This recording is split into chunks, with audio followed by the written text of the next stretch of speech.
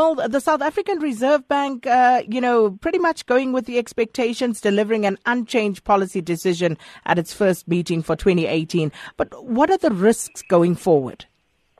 So, Sakina, what the outcome of yesterday's meeting, as you mentioned, it was in line with consensus expectations.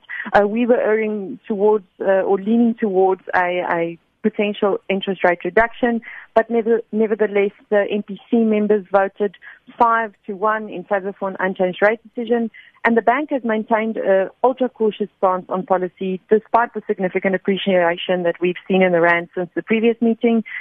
Inflation estimates were lowered as we also expected them to be, and then the governor also said that while the domestic growth outlook has improved marginally, the economy is still fragile.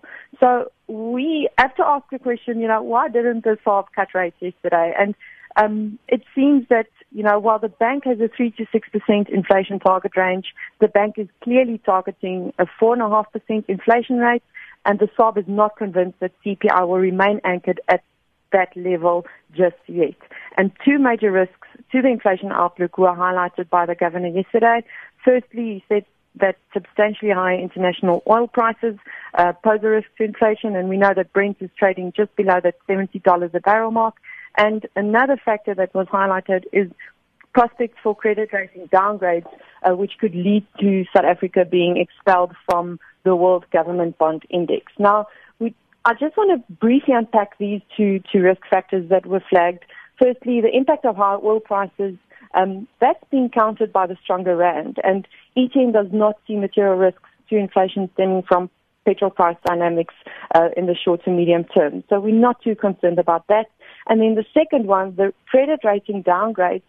So it's important to be mindful that South Africa has received numerous downgrades through the course of recent quarters, and despite these downgrades, we still have a rand that has managed to appreciate. And our view is that the risks related to an expulsion from the World Government Bond Index and how it might impact on South African markets and the rand in particular are being overstated.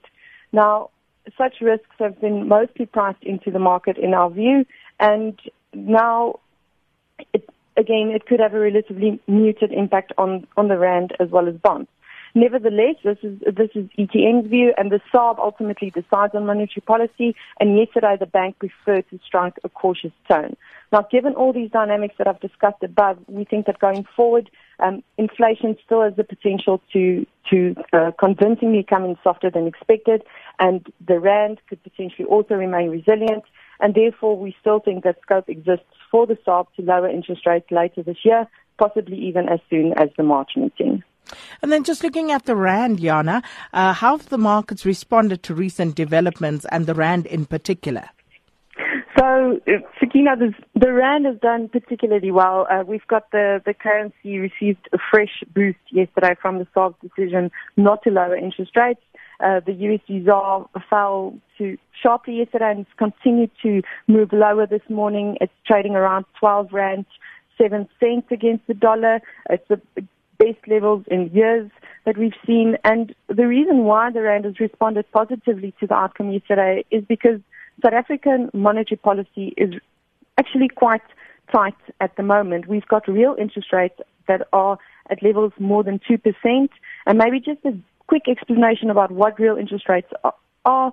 It means that the repo rate adjusted for inflation. So inflation level of 4.6% at present, repo rate of 6.75% means that we've got that positive real interest rate. So that's one of the factors that provided some support to the currency yesterday. And then on the political front, just briefly, the ANC Secretary General indicated that a Zuma recall was not on the agenda for the two-day NEC meeting, which concludes today. But the markets have shrugged off those comments, and traders are still speculating about the possibility that Zuma might be removed from his post sometime soon. So we think that the rand could continue to strengthen against the dollar in the short to medium term, and we think that we could possibly even see the USD ZAR fall below that 12 rand level. And South African consumers will ultimately benefit from this rand strength as it will gradually trickle down to the consumer inflation level. Again, rand strength is viewed as a positive development for the local economy, and also this currency resilience feeds into the ETM view that we could potentially still see interest rate cuts further down the line, given that rand strength will ultimately filter through to softer inflation. So hopefully later this year we can see some relief to consumers from an interest rate perspective, while at the same time households will benefit from softer consumer price inflation.